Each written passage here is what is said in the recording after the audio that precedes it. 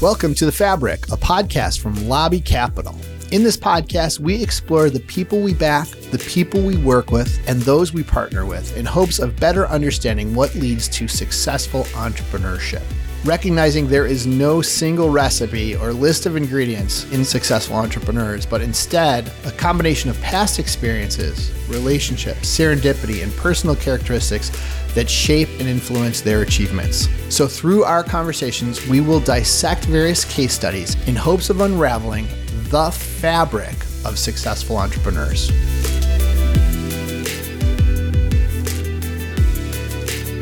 Hello, welcome to The Fabric, a podcast by Lobby Capital. I'm Buddy Arnheim, your host, and today we are going to be sitting down and talking with none other than Collin Wallace, the newest partner at Lobby Capital, and I could not be more thrilled to sit down with Collin and chat about Collin's upbringing, his background, his incredible entrepreneurial successes, his investing prowess, and anything else that comes up in between. So, Collin, welcome to the podcast. Yeah, thanks so much for having me. It's super exciting. Not only am I excited about the podcast, I'm excited about you joining Lobby Capital. I'm excited about being able to call you a partner. It's so freaking fun. It's crazy.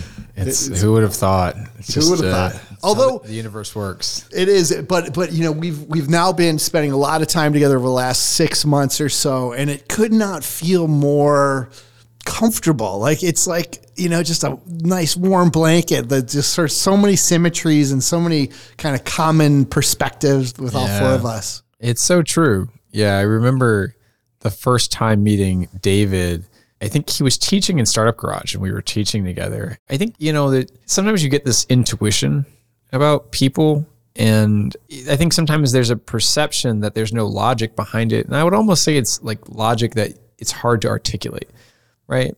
And so anyways, that intuition was there. You know, on the podcast, we talked about, you know, some of the best decisions being decisions that almost come subconsciously. They're not completely subconscious because they're built on a lot of research and knowledge gathering, as we were just talking about. Totally. But ultimately, the final decision kind of is so comfortable. It's so right that it sort of leaps out of you. And I think that's, you know, at least that's how we felt as we were kind of exploring you joining the partnership. It just was like, why not? Like, that would be crazy not to have it happen.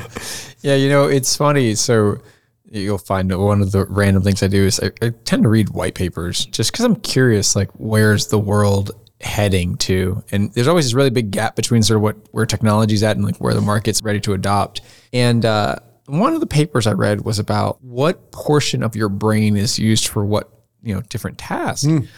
And, you know, come to find out that this massive amount of your brain is being used for all of these like subconscious, you know, processes. And I'm sort of fudging the numbers a little bit. I don't remember exactly, but I would go through this exercise with founders where they do these interviews with, you know, a potential customer, and, you know, the customer would say, oh, well, the reason why I did that is because of X or because of Y. And I would say, well, you can't believe them because in most cases, they don't know why they're doing the thing that they're doing. And I would give them this quiz and I'd say, okay, you know, the average human over the course of, you know, 1 minute, how many thoughts do you think they have? And people say, oh, well, it's, you know, 5,000, 7,000, 8,000. And if I remember correctly, the number was roughly 11,000 like thoughts that you have over the course of a minute. Wow. So then the question was, okay, well, how many of those do you think are actually conscious? Like, I'm going to go outside now, or I'm hungry, I'm going to go get some food. And it turns out it's about 30 out of those 11,000 are like you being conscious and saying, I want to do this thing. And the rest of them are like, oh, my blood vessels need to be dilated and I need to blink. And like, oh, don't forget to produce some more cells in this like hair follicle. It's all of that. It's like the massive amount of compute in your brain. So a lot of the things that you're doing, you don't really understand exactly why you're doing them, right? It's sort of like built into your sort of core operating systems. You know, the two thoughts that leap to mind as you say that. One is, how the heck did they measure 11,000? Like, where did that? I don't even remember if that's exactly the number. I have to go find the paper. No, but it's cool. But then the other thing is, I started at my wife's, you know, strong urging. I started meditating about 6 months ago. All right, and it's not. I am not the guy that's going to ever advocate meditation. Like, that is not my personality. I'm not that guy. But I'm willing to try anything once. And so I started meditating, and this instructor that she introduced me to was like, okay, here's what you're trying to do. You're trying to get literally no thoughts in your head. And I'm like, oh, how hard could that be? But then you try this meditation thing, and it's like, It's impossible. Okay.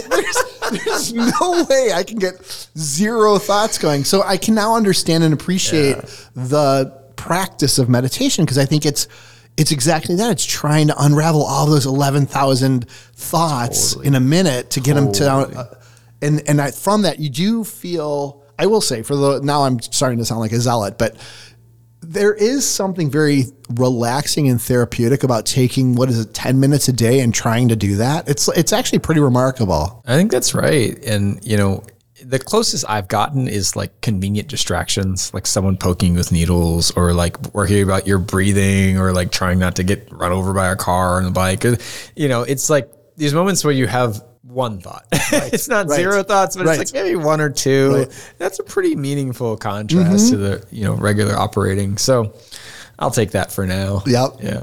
All right. So let's do this. We're going to ultimately talk at the end about the way you think about investing, because that's one of the things that was so attractive to us as you joined the partnership, how aligned our collective approach is towards investing. But before we get to all that, let's spin that clock backwards, the chronological clock backwards, and get to know sort of a young Collin. So first, where did you grow up? So I was born in New Hampshire in Hitchcock Hospital at And how far away is that from Hornick? Like, you guys are both New Hampshire boys. Not very far at all. My parents were in grad school at Dartmouth. I was born, I think, 3 days after graduation. So clearly they weren't studying as much as they should have been. Naughty parents. Mom and dad. Yeah, so we were there for a little bit. What's amazing is you're the third of five. So they weren't just busy. They had two, like in business school. Well done, Mom and Dad. In the Arctic fridges of New Hampshire. After that, my father got a job at IBM selling mainframes down in Baltimore. So you grew up in and around Baltimore. Talk about your path, your high school, and ultimately how you decided to go to Georgia Tech. And sure. So I was going to public school like my whole life, and I got an opportunity to go to a private school in Baltimore and play lacrosse. And it's funny. Me and my three older brothers, we had tested to go into this private school. It's called Gilman, when I was going into first grade. And all three of us got in. And the school said, well, look, we can't give you a scholarship for all of the kids. We will give you one scholarship, and you can either split it across all three, or you can send one child. And my parents had to make this decision of, do we send one kid? We know we can't afford to, have one scholarship and send the other two. And so their decision was to send none. And we put us all in the same playing field and so on. And so we all ended up in public school, and we went through that process. And I had a really tough time, actually. And is this downtown Baltimore? Is this like... At this point, we had moved into the suburbs. We had moved into a place called Ellicott City. And were the schools known to be high quality, medium? The schools were known to be high quality, but it came out later that they were kind of cherry picking the scores. So they would have these standardized tests where they were effectively optional, and they would pick certain students to take them. And so the scores would be very high, but the schools were not a mixed bag. And, I was really bored in school. Ended up going all the way through middle school and public school, get into my freshman year of high school. I'm in public school, finished that year, top of my class, and really still bored. Like, I think I was in the top math classes, for my school, that they offered, and I'm still relatively bored. And I was playing lacrosse at that time too. And so I had a great year in lacrosse, all county and, all these different accolades. And I come home and said, Mom and Dad, I'm in the wrong school. I got to go somewhere else. And my mom says, hey, look, we'll support you. You got to get a scholarship, but we will help you fill out the application and so on. When you're doing that process, the first thing they do is they standardized test you. And so you got to go through that whole thing. And so this next standardized test that I had coming up was actually at Gilman.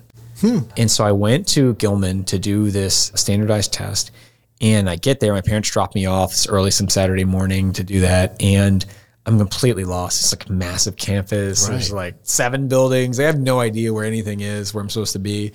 And so I find this gentleman and ask him, excuse me, do you know where this hall is? I'm supposed to be doing this testing. And so he said, oh yeah, sure. I'll walk you over there. It turns out this guy, he's the headmaster of Gilman. And he's talking to me as we're walking over, and he's like, oh, you play lacrosse? Yeah, I played at Princeton. And you seem like a great kid.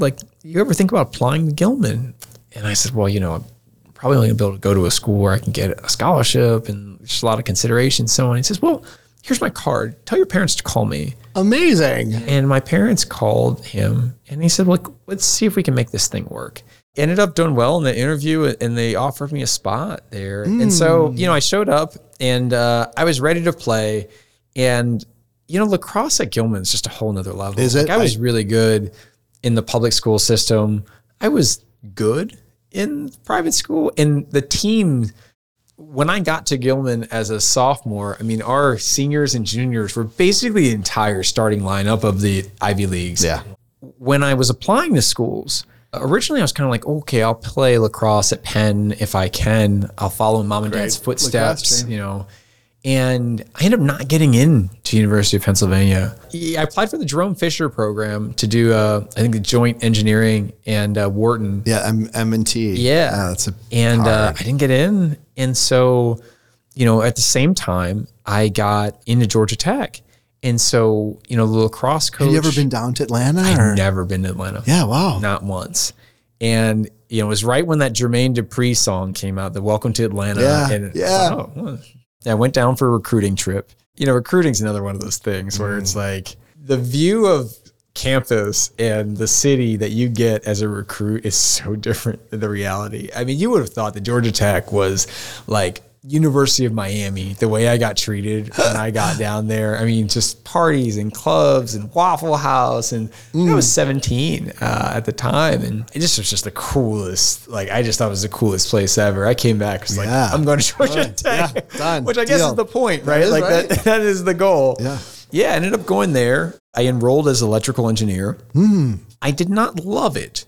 And I still missed the art element. I still miss that interesting creativity piece. There's not a ton. Did you get to take any electives? Very few. So Georgia Tech is pretty strict about prescribing sort of what you need in order to meet requirements for the degree. And at some point, I realized that there were other majors there that I could take that would let you have a little more creativity around your classes. And so one of them was building construction. And so I go and petition mom and dad, hey, can I switch my major to building construction? That was absolute no. We're not sending you to Georgia Tech to be a contractor. And so the other option was mechanical engineering, where they had drafting classes and all these other things. And so the compromise with my father was to do both, so that if I wanted to add mechanical engineering as a second degree, then I could do that. And that was, sort of the best compromise. Yeah. So my options for electives became even smaller because the overlap between these two is really tiny. Yeah. So I ended up dropping EE right before I graduated. I think maybe 4 months before I graduated. At that point, I was off to the races. I had great grades. My parents weren't so worried about me. Right. And so I have a mechanical engineering degree and a whole bunch of unused EE credits from Georgia Tech. And then you graduated college and then you didn't go straight to B school. You started. No, I started trying to find myself. Yeah, is probably the best way to describe it. So when I was a senior in school, I was sitting in a class. I had a mandatory class for mechanical engineering called pulp and paper making. It was literally how to chew up trees and turn it into paper. It was a mandatory class. And right after this class, I'd have lacrosse practice every day. And so this lecture is 3 hours long. And so if you didn't eat during that lecture and you had practice and you were running wind sprints and all that for another 3 hours, you were just going to be a mess. And so I ended up getting to class late. I didn't have any food. So I text messaged a buddy and I said, hey, can you bring me some food? And we had just gotten this Firehouse subs, had come to campus maybe a few months before. So I asked, hey, can you bring me a Firehouse sub? And, I'll pay for yours if you do it. And my buddy says, hey, I'm already late. I can't go to Firehouse to bring you a sandwich. But I thought to myself, what a great idea. You should be able to text message and have people bring you food. Right. And this is 2006, right? So at that time, it's a pretty novel idea. And so I start working on this concept called text order go. This tells you my marketing prowess at the time.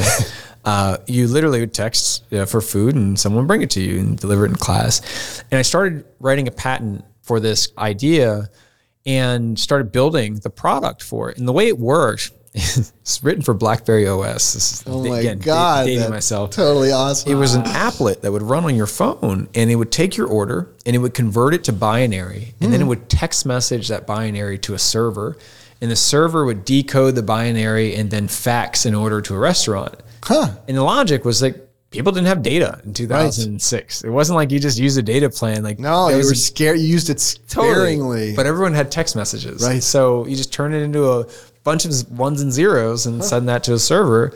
And that's how we would communicate. And so it turned out this was a horrible business, like for classrooms. Professors hated it. Students were poor. Like there's just a lot of issues with it. But it worked really well in stadiums and arenas where people like didn't want to wait in line for hot dogs and hamburgers and that kind of thing.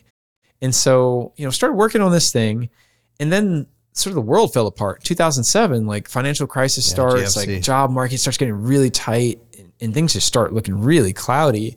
And so I completely shift gears. I'm just like, this is just fun time. It's not a real like thing. I need to go find a real job. And so I end up getting a job for Lexmark International, basically in their hardware division, where it turns out that you needed somebody who both understood hardware, the mechanical engineering side, and the electrical boxes and sort of the electrical elements of the printers. And then also all the manufacturing was in China. And I was one of the few people that spoke Chinese. And when did you start studying Chinese? Was that at Georgia Tech or Gilman? Totally jumped over that. Yeah, so it was at Georgia Tech. It was. Okay, so Georgia created this policy where they were using the lottery money to send kids to school for free, right? Give them full scholarship called Hope Scholarship. And the requirements for it was that you needed to have a 3.0 or more in high school before matriculating to college. What they didn't anticipate was that many instructors were going to basically change the grades like for kids in order to help them get into college, right? Because no one wants to be the teacher that right. keeps They them gave them the BC, right? Totally. And so the population was way higher than what they were expecting for colleges. So they started trying to like get kids to go to school elsewhere. And they created all these partnerships, sort of abroad programs with different schools in different countries, where the allure was, go to this other program. We are not going to charge you anymore for tuition. You can pay in-state tuition the same way you would here. What they didn't realize is kids like myself who were coming from Maryland and like New York and wherever else, we weren't on in-state tuition anyway. We were paying $15,000 a semester to go to school, and the Georgia kids were paying like $1,200. And so by going to school overseas, we could pay the $1,200 and we were still getting scholarship money from the lacrosse team and so on, like based on, some of the other expenses that we had. So you could actually get paid to go to school. So myself and many of my out-of-state lacrosse teammates, we would basically go abroad every semester. We weren't in season. And so one of the years, I think in 2005, we went to China and we were in Shanghai for 4 months or 5 months. Yeah, we started learning Chinese and we took thermodynamics and econ and a whole bunch of other classes. Was it through like an affiliated university? Yeah, it was at Jiaotong Daxue, which is Shanghai University, basically, which is probably like the Yale of China. I mean, it's like, I didn't realize it at the time. I mean, this is like one of the top schools. I mean, certainly the top 3 schools in China. Neat. And so like, not only do you learn Chinese and you have this like wonderful experience, because I know China just seemed interesting. I always liked Kung Fu movies, which is a weird, like that would be a reason why. And so anyways, when I graduated from college, Lexmark was looking for someone that looked a lot like me. And so I ended up taking that role. And I would spend half of my time in Lexington, Kentucky, like sort of doing designs for different printer boxes and inkjet printers. And then I would fly over to Hong Kong and I would stay there as we would do builds. And I had a factory that was basically responsible for in Xinxi, China, just outside of Shenzhen. And so I would commute across the border. We'd go and stay in the factory and debug machines and like injection molding issues and all that kind of stuff. And our partner was Foxconn and Foxlink, like who would go on to create the iPhone and sort of like build. Yeah, so a lot of those people I worked with actually became executives like in Foxconn and producing the iPhone. And really amazing it's experience. Such a small world. And that it's interesting. So that you had the engineering background, but this is obviously bringing you into this sort of tech economy with kind of that crazy, interesting international flair. When you would go back and forth, like how much time would you spend in China and how good did your language skills get? I would spend a month to 2 months in China each time. Yeah, wow. And my language skills got to be pretty good. Language is largely like memorization with a little bit of like art. And I was always really good at memorizing.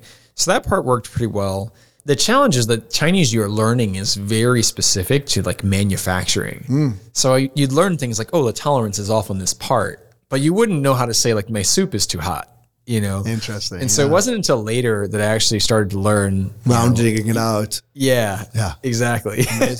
Is it Mandarin? Was it Mandarin? It's Mandarin. It was Mandarin. Yeah. Yeah, it was we call Putonghua, which sounds kind of like you're talking to a pirate. It's like a very harsh form of Chinese, but it's like the traditional Chinese. My wife speaks Cantonese, and when she hears it, it's like you could see her face kind of like wince up. It's a little more rough. It's like, yeah, totally. It's like a heavy New York accent. Exactly. Exactly. I have not studied Chinese. I speak Italian, but I have taken one class in Chinese just to sort of try to understand. Yeah. And what's so amazing to me is the intonation, like that one word, depending on how you end the sort of the intonation defines the word. So how you turn Western ears to understand and hear that is amazing to me. I think it's got to be one of the hardest languages to learn. Yeah. So Cantonese, like for my wife, they have 9 tones. 9? Traditional sort of Putonghua has 5. I think the big breakthrough for me was realizing we have all of those tones in English. We just don't necessarily pay attention to them. Like if I were to say, oh, it's very different than to say, oh. Right. Like the difference between those two things, and it's all because of that tone. And so each of the 5 tones in Chinese actually maps to something like that we would say like, what? Like that is 3rd tone in Chinese, or oh, that's 2nd tone, right? Like it's sort of finding these parallels. And it's interesting because, again, all of these things map to even what we do today, like in Lobby, where it's effectively pattern matching in a lot of ways. It's like, what's new about this AI thing that's not that new? That was the same thing with Hayes modems. That was the same thing with transistors. That was the same thing with the telegraph, right? Like everyone says sort of each time it's different, but each time it's kind of not. Right. It's kind of the same thing, different players, And it's interesting. So this is kind of a leap, but the more diversity of knowledge you gather, the easier it is for you to pick those patterns and do the pattern matching. So all you youngsters out there that are listening, because I know there's thousands of people listening to this podcast, make sure that you have that hungry mind. Don't ever quell that hunger. Just sort of feed it. And to your point, it's not obvious how these pieces fit together. And so if you go into it saying like, well, why would I go to China? How's that going to fit into my 10-year career plan? Right. I have no idea. Right. It doesn't really But it was super matter. interesting. Absolutely. Yeah. If nothing else, what you'll take away from it is some other opportunity to grow, right? Some new seam where you can expand into. And some of the best things and most impactful things I've learned came from those experiences where I wasn't chasing anything. You were just curious. I will say the folks that I view as the best venture capitalists, including our partner, David, who I think is amazing. There's no way you could ever predicted that his computer music undergrad degree would lead him to be sort of a Midas touch venture capitalist. And I think it's this diversity of thinking and diversity of experiences and this random walk that's in many regards random, and yet it's constantly looking out for that next opportunity, not thinking what's the final goal, but just what's the next step. Yep.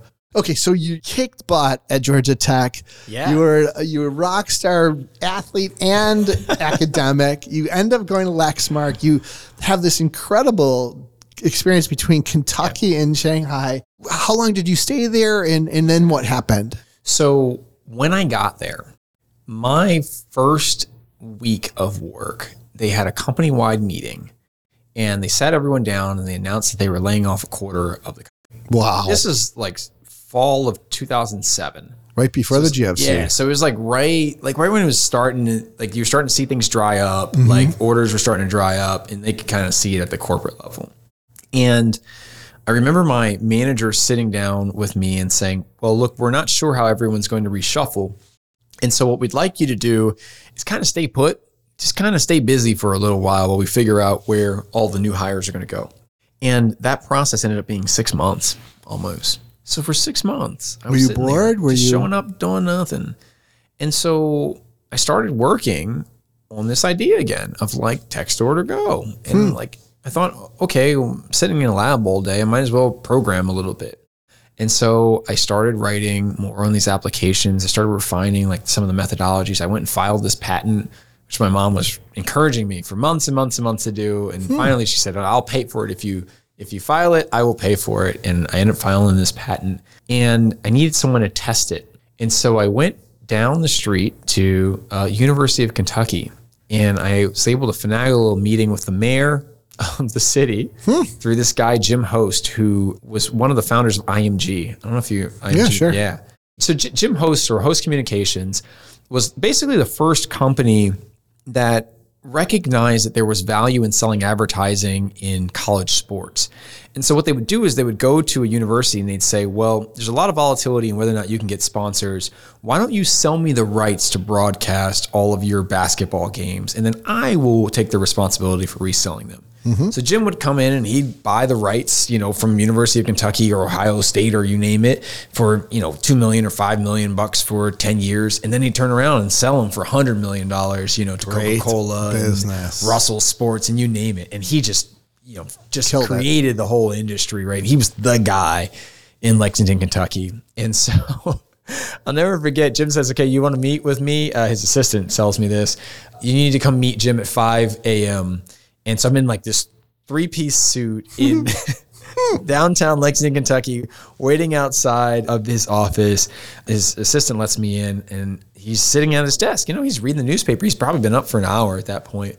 And I start pitching him on like why, University of Kentucky should trial this thing. And like, I really appreciate his help and so on. And his desk has nothing. It's just a pad of paper and a telephone. It's it. No computer, no nothing. And, Jim proceeds to tell me that this technology will never work because telephones aren't able to communicate across carriers. And so, you'll never be able to send, order, and just doesn't understand how this will possibly work and doesn't see it. However, he says, I like you, and I'm willing to make an introduction for you to Rupp Arena, which was University of Kentucky's basketball facility. So I go in and give this pitch, and I say, look, just try it in the student section. Like, no one has to know. I just want to, see if it works. And I think this might actually be really valuable. I run this demo for them live, like in that office, where I have a bunch of food, sort of brought to them and so on. Everyone thinks this is great. And so we end up running this pilot in the University of Kentucky student section. And then about 2 weeks later, I get this call from the team at Rupp Arena. And they say, Collin, we've had some complaints about the solution. And I'm like, oh, crap. I'm at work, by the way. I'm at Lexmark when I get this call. So it's not like, I could just like pop out. I'm like in the bathroom taking this call.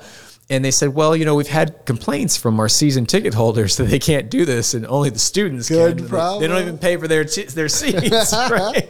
So how fast can we expand? And so we started expanding into that facility. And so I was in this weird spot with Lexmark where I was kind of doing my job because I needed to, but also like wasn't super passionate about it. And I was really interested with some of the sort of heat that I was getting from what was called Text Order Go at the time and later became Fango, like fans going to get food and so on. And if we fast forward 2009, Lexmark decides to do another round of layoffs. And so I was actually part. So you were with you did this on the side for 2 years. Running both for 2 years. Yeah, wow. I kind of knew. Did you ever hire anybody to help you? I did. Yeah. I had a whole team. Good job. I had a whole bunch of people, and I'd show up to work at 5 or 6 a.m. I'd work till like 2 in the afternoon, and then I'd go home and I'd work on this until I basically passed out at my desk. And I did that for a year and a half. Great. Where it came to a head was I got an interview request for one of the local news stations, and we were trying to keep growing. So I'm like, going to go to this interview and so on. And it's 6 o'clock in the morning, and I'm assuming like no one's up at Lexmark at that time. Like people kind of casually stroll in around 9 o'clock, 9:30, 10 o'clock. It's like that kind of like work environment. And of course, the day that this broadcast is supposed to air, there is a snowstorm. And so all of the schools are delayed in their opening while they like plow the roads and so on.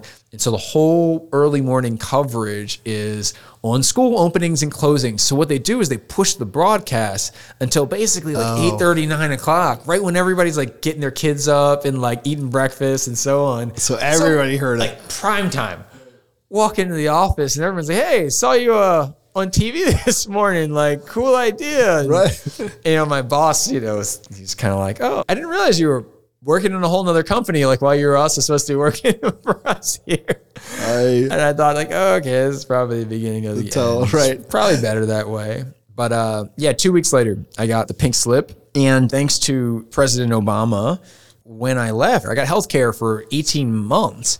And, I got a severance at that point. What they were doing is they were giving you 1 month of salary for every year of service, but a minimum of 6 months. Great. Yeah. So I ended up getting a bunch of cash, and I plowed that all into the business, raised some more cash. And then from there, we ended up getting an offer to be in Accelerate Labs, which became Techstars in Chicago. Mm-hmm. And that's what got me out of Kentucky and into Chicago. And I met Sam Yegan there and Troy Hennicoff, and they sort of took me under their wing and showed me how to build a real business. We pivoted a whole bunch. We ended up testing, not just stadiums and arenas, but also hotels, airports, casinos, and restaurants, which we hadn't fully thought through at that point, but we knew it was going to be interesting. And it turned out that the restaurants started growing way faster than everything else.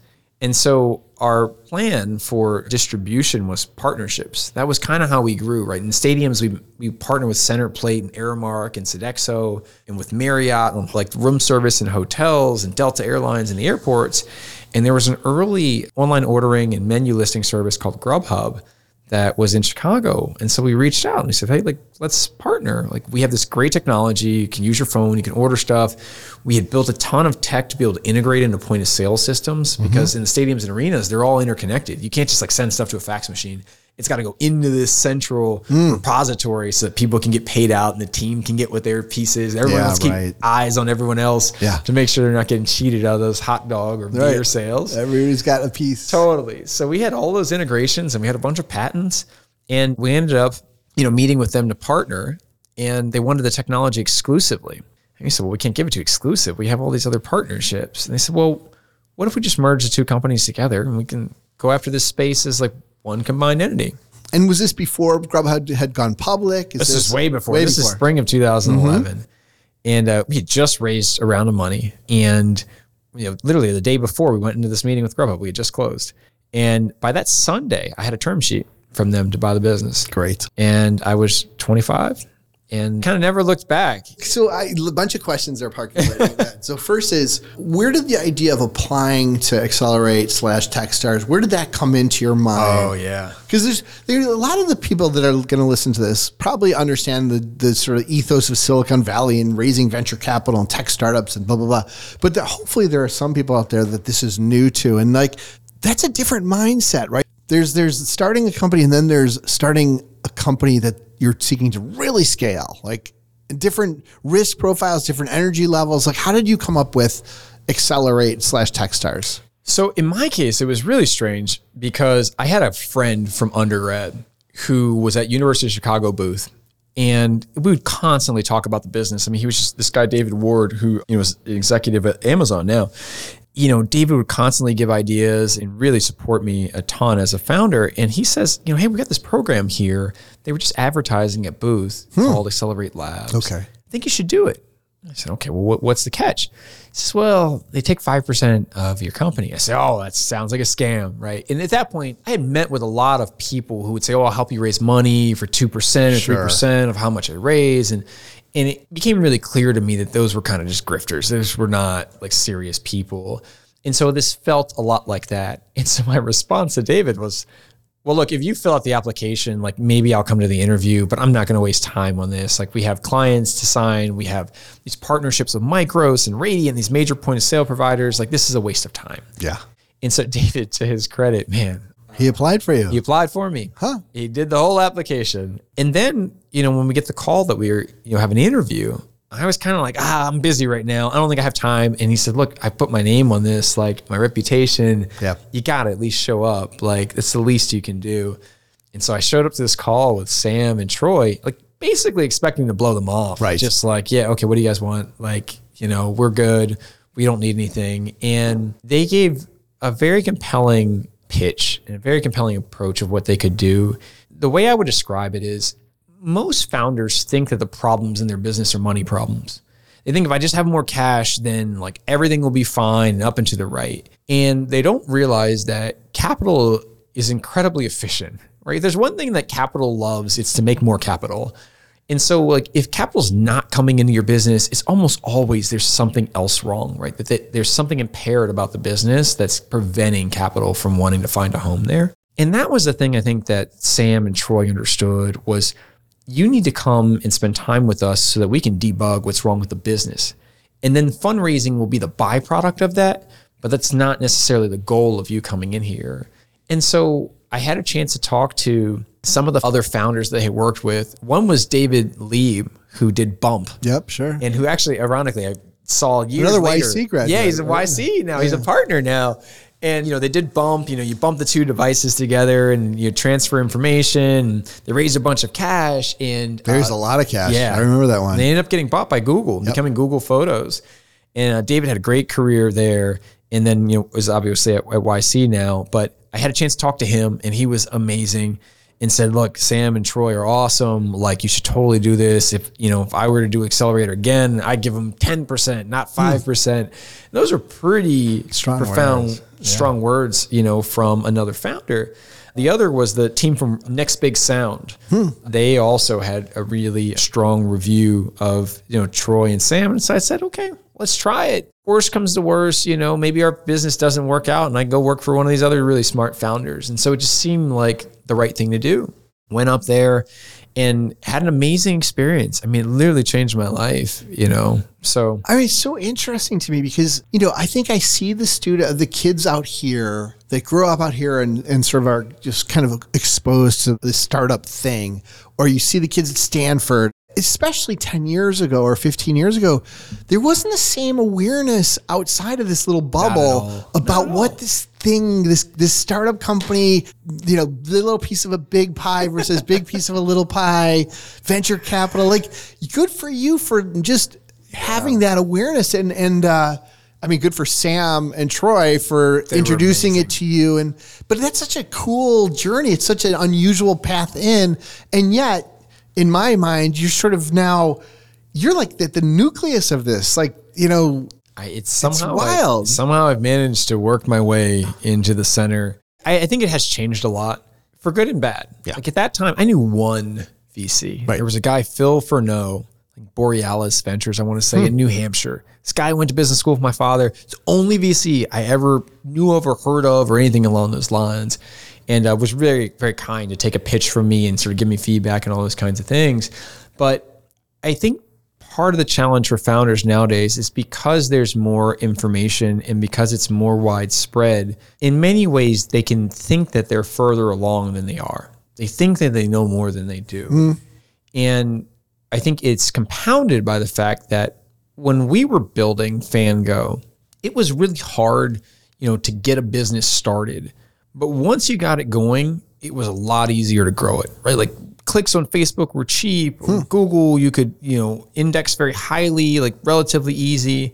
And at some point though, it switched where now it's really easy to spin up, a server. You can go to AWS and like you could be up and running in days, right? You use Squarespace for your website. You don't have to code anything. You use Zapier for your integrations, but now it's really hard to grow. And so you can do a lot to simulate success early in that business and not have to expend a lot of resources. And so you see a lot of companies now where they feel like they've got a lot and they sort of have a little swag, like they've got a lot. But when you sort of pull back the hood, you realize it's business is still missing. Yeah, it's still a lot of like bubble gum and paper clips. And so I think part of the reason why we were successful is because we had an intellectually honest appreciation for where we were. We were able to sort of come to grips with it. And that helped us plot the path to where we wanted to be. And so it's one of those things I encourage founders now is like to be real with yourself, be real with your investors, because we don't bet on companies. We partner with them. Like the idea is that we're in this together. You win, we win.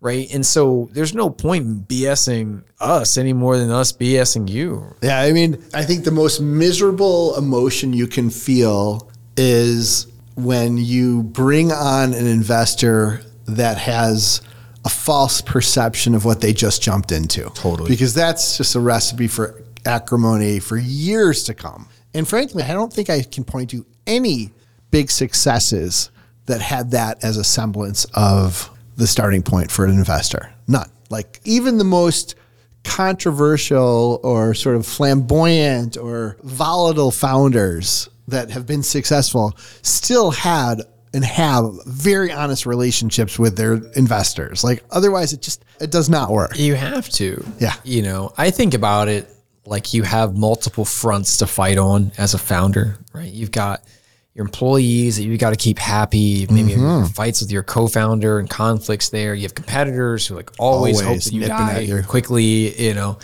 and customers that want something. Totally. They want money back or they want to pay less money. And then you've got your investors. And you know, if you're a really good founder, you can probably fight on two of those fronts at a time. More than that, you're going down. You're down. And so like in many ways, you have to think about like, how do I neutralize some of these fronts so that I can focus on the things that are not negotiable? Competition, not negotiable. You have to fight there. Yep. Right. And so you got to pick what's your other thing going to be. And if it's your investor that you've got to watch your back on. And what kind of value does that even bring to your business if you win that fight? None, zero.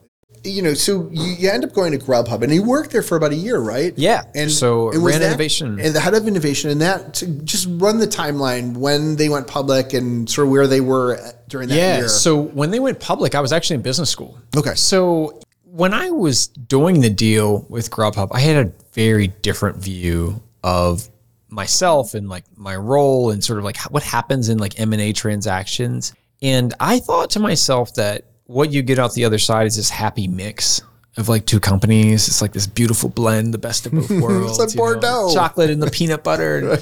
And that's not what happens, right? Like somebody gets bought and someone does the buying. And when the dust settles, you realize that this thing that you index really heavily on, which in my case was freedom, you don't have a lot of, right? Your opinion becomes optional.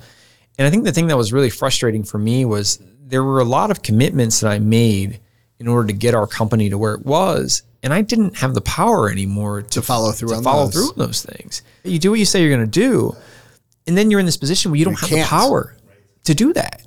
And that just ate me up. It was frustrating. I probably reflected that when I was at work and in the office. And then you combine that with some of the hubris and swag, right, that comes from stepping up to the plate effectively for my first company and hitting a quote unquote home run, right? And in my mind, I thought, well, you know what? I don't need this. Like I can just leave and I'll do it again.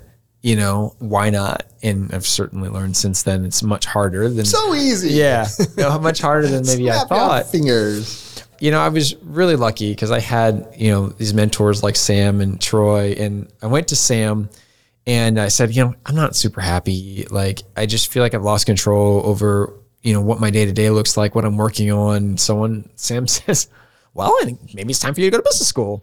Love it. I said, where should I go to school, Sam? He's like, I don't know, maybe Stanford. And I said, Sam, I'll never get into Stanford. And he says, well, what do I know? You know, fine. If you don't want to apply, then don't apply. That's, you got Sam down pretty well there.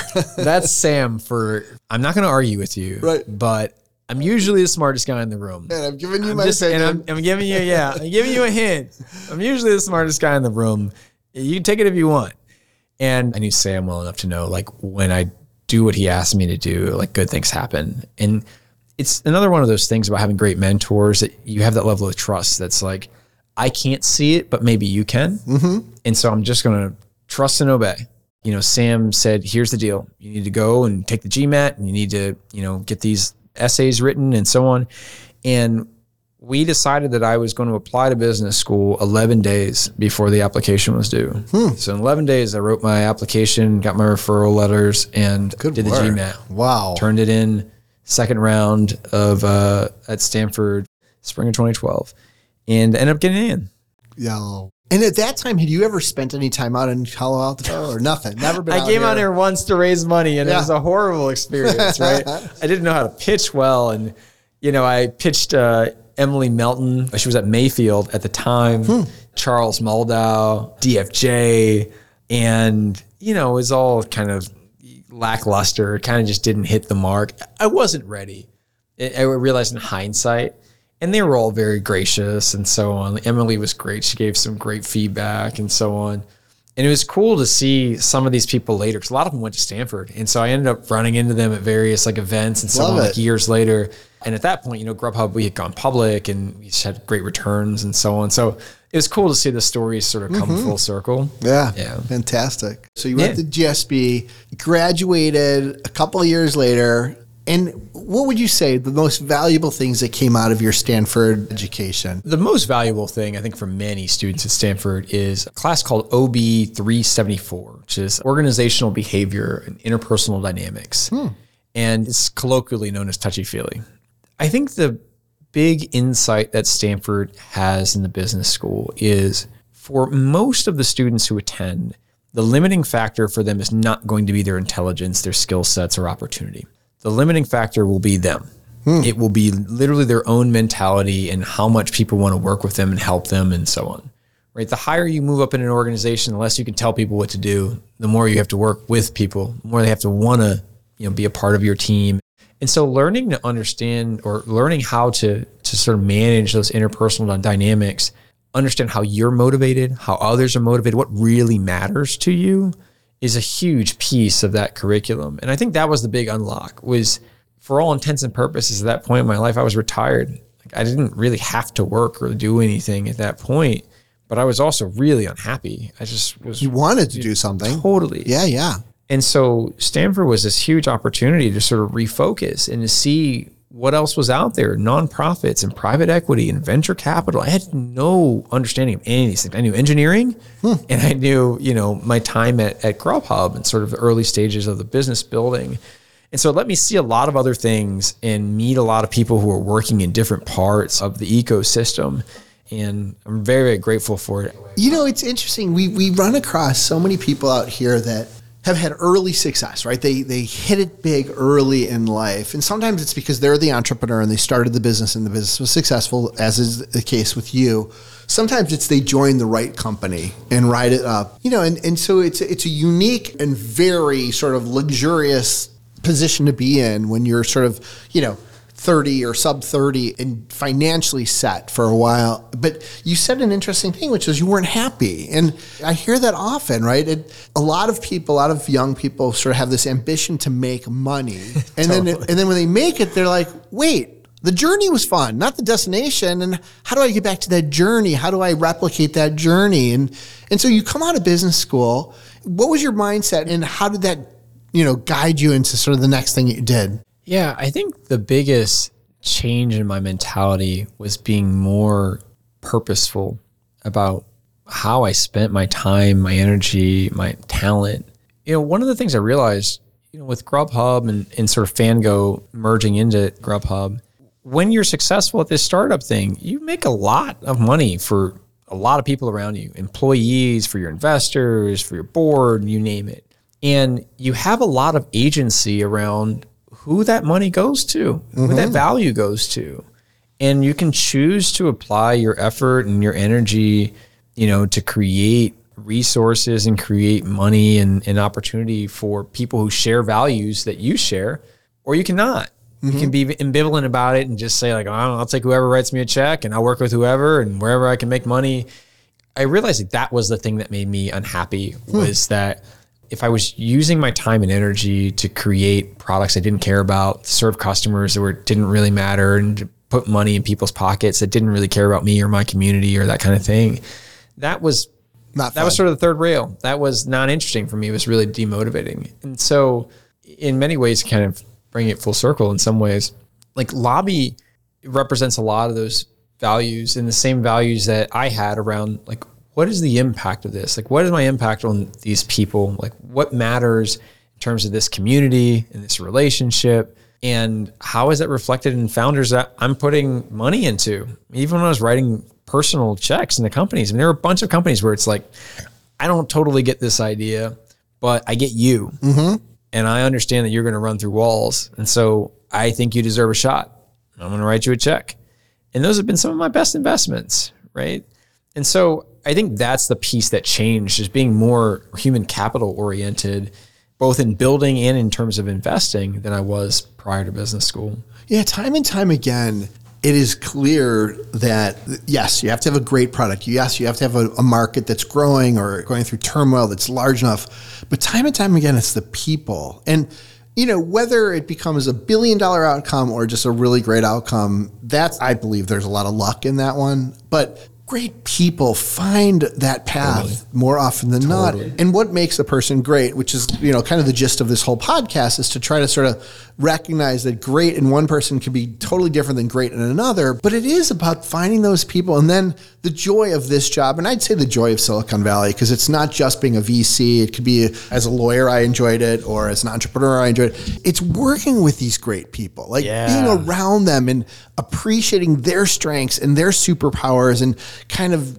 faking that you have your own superpowers in my instance. When we have our offsites as Lobby Capital and we think about sort of who we are and what our mission is and sort of how we differentiate, time and time again, it's this human capital thing. It really is. That's the big unlock. I feel like the new age of founders, they're more deliberate about it too. They're coming in and saying like, okay, look, this $5 million spends the same, whether it comes from this name, that name, or the other. Who's actually going to care about what happens to me or care about the things that I care about or care about my values? And I think that's where they're making the decisions, or at least is where they should be from my perspective. And so, I mean, to your point, it's if you dig deep enough on any problem, it's a people problem. Eric says something that I just love. I love it. He says it with his Chicago accent, which makes it even more endearing. But he said, people ask us if we're founder friendly. And the answer is no, we're founder authentic. I love that because maybe it's so Eric, but I think it's Lobby. I think it's a good entrepreneur does not look for his or her or their resources to just be yes men or yes people. They're looking for a very accurate mirror that allows them to see themselves, see their strengths and see their weaknesses. And that, if we're good at our job, I think that's what we do the best at. I think that's right. I'm not here to be your friend. I'm here to help you. Mm-hmm. And it's what Sam did for you. Like Sam didn't sugarcoat stuff. No, Sam didn't. No, never. When I got the offer from Grubhub to do the deal, I remember Sam pulling me into his office and I'm super excited to tell him, Sam, we got this offer to sell a business. And Sam says, well, there's 2 times you sell your business. The first is when you're overvalued. And the second is when you're completely fucked. Now, which one are you? And I remember sitting there saying like, that's not the response I was expecting here. And being relatively perplexed that like, I don't know. I think we might be overvalued. Yes, Sam never pulled punches, which I appreciate to this day. I love that. I love that binary perspective. That's fantastic. Okay, so you finish up B school. You've got this sort of sharper vision and sharper understanding of what you're interested in, what you're not interested in. When did YC come into it? Sort of lay out that next path. Yeah, so I decided I was going to build another company. And it's kind of like getting the band back together in a way, because what we were building was marketing automation tools for restaurants. And was it the same people? Were these co-founders and early employees the same? Yeah, exactly. So my co-founder was the first engineer I hired when we were building Fango and part of what became, Grubhub.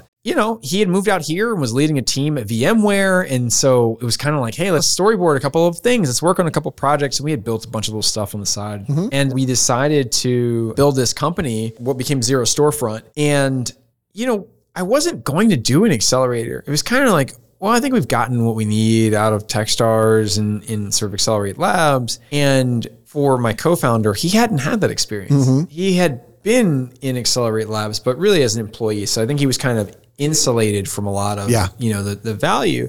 And I really wanted him to have that, and he wanted it for himself. And so we decided we were going to do it, even though we had $2 million at the time. It was kind of like, okay, let's do YC. I think it'll be fun. And this was 2000. This is 2019. 2019.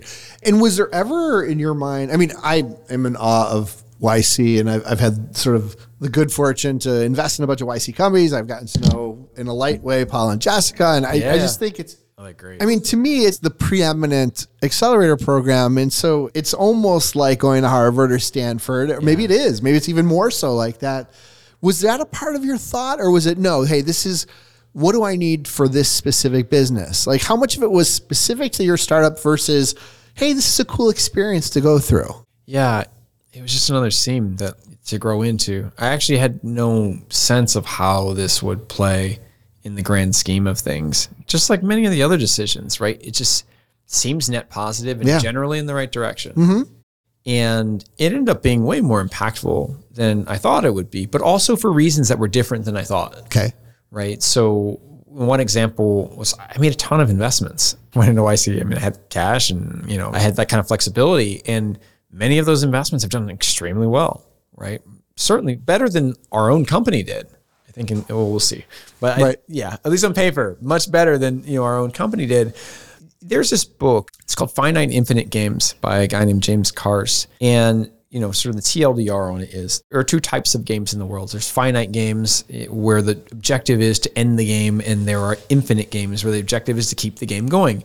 So like a finite game would be something like Monopoly, right? Where you take the other person's money and the game is over. And infinite game would be something like Tag, where Dungeons and Dragons. Yeah, I tag you, you tag me, and there's not really an end to it. And what you find is that really good things happen when you apply a finite game strategy to a finite game, or an infinite game strategy to an infinite game. But really bad things happen when they're inverted, right? So you're playing Monopoly and you decide, I'm never going to charge anyone, and the game goes on forever. Everyone gets annoyed, and it's not very fun, right? Or you're playing Tag and someone says, let's just try to break everyone's legs. And then, the game will be over, and it's not very fun for people either. And in many ways, I looked at my post-GSB career as being this infinite game where the strategy was one where you were trying to keep the game going and you were making decisions with that long-term perspective in mind, where I had no idea what the value of YC was going to be over the next 2 months or the next 2 years or even the next 10 years, but what would it be over the next 25 or 50 years? And in my mind, it was a very obvious answer that it was going to be net positive. So why not? Right. Worst case scenario here is I'll have a tremendous amount of fun, meet a bunch of brilliant people, and eat some pizza. Right. A lot of pizza. That's a win. Totally. I'll take it. Right. And so it ended up being a great experience for us. The company didn't do as well as Fango did, financially, but we made a bunch of great friends. We made a bunch of great investments. After that, Joshi and I started doing regular investing in YC companies. I think at this point we've done over 30, 35, something along those lines. And we love it, because we understand the perspective. We understand how to build a business. We understand, the authenticity around being founders. And there's a lot of people that have lots of harsh things to say about your business, but have never built anything. And I always resented that as a founder, someone that's sort of afraid to be in the arena, telling you that you're not fighting hard enough or, that you don't have what it takes. And so we love being able to bring that perspective to the table. It's awesome. Awesome. All right. As we near the tail end of this one, so you sort of eventually, you start this company, you sort of operate it. How did the Techstars, you end up running Techstars Bay Area. How did that overlap? And then, what was the journey? Totally. So, 2019, COVID hits, we're running zero storefront. We managed to pull the company out of the tailspin that came from restaurants getting just absolutely pelted and hammered during COVID. And we end up finding an acquisition with Thanks. They came in and bought the business and the team and the technology, and we're able to really find a good home that had some meaningful upside, for the team and everyone else. And so it was kind of sitting around, not doing a whole lot, working on the transition with Thanks, but things were moving pretty quickly there. And so it was clear that I wasn't going to be needed, to keep pushing the business forward. And so around the same time, I actually was catching up with a friend, a guy named Ethan Austin from Outside Ventures. And Ethan had gone through Accelerate Labs with me. He actually was the founder in that program, along with Sean Harper from Kin, Sheil Manat from A Better Tomorrow Ventures, Sue Kim, who runs Brilliant.org with the Chamath. I mean, there's just a totally stacked crew, right? And so catching up with Ethan, and he says, hey, Techstars is thinking about expanding into the Bay Area. This is going to be their first program, in the Bay Area. Maybe you should consider running it. And I thought, oh, that could be interesting. Like, maybe I'll go volunteer. That was I thought to myself. And so I ended up talking to the team. They said, well, hey, we're not necessarily looking for volunteers, but, if you're interested in the job of running Techstars for Silicon Valley, we'd be very interested in having that conversation with you. So I ended up interviewing. They made me an offer to join the team. And I thought to myself, what a great opportunity to come full circle, to basically be Sam and to be Troy for someone else. And, Techstars, unique in that the batch sizes are so much smaller. There's only 12 companies in a batch. So you really sort of have to know each company extremely well. And it tends to resonate with a different type of founder than what you commonly see in Y Combinator. I kind of think about it like undergrad and grad school, where it's like an undergrad, you sort of have like a RA and they help you move your stuff in and give you advice about life, and like you have mandatory classes and things to help you like do well for where you are. And then when you get to grad school, you're like, great, you're here. Graduation's in 2 years. Good luck. And YC is kind of like the latter, where it's like the resources are there, but you know, it's very much self-started. You got to kind of have to like figure it out on your own and sort of grab resources as you need them, because no one's going to sort of spoon feed you. And so Techstars, I think, represented certainly what I needed when I came through with sort of Techstars and Accelerator Labs. Yeah. And so the opportunity to do that for someone else was super appealing. And that's really what drew me in. I'm so interested I've heard about Techstars for a long time. I've even helped out in LA and I've helped out with Sam, but I'm not sure I understand their business. Like, and when, you know, the crazy thing is hearing that Techstars came to Silicon Valley after Techstars had been established elsewhere, it's almost like, wow, I didn't expect that. I didn't know I thought it started here. And yet coming here to the Silicon Valley where there's so many other alternatives, it was not an easy challenge. That must have been Herculean, frankly. It was quite difficult. I think I was fortunate because I had a lot of street cred.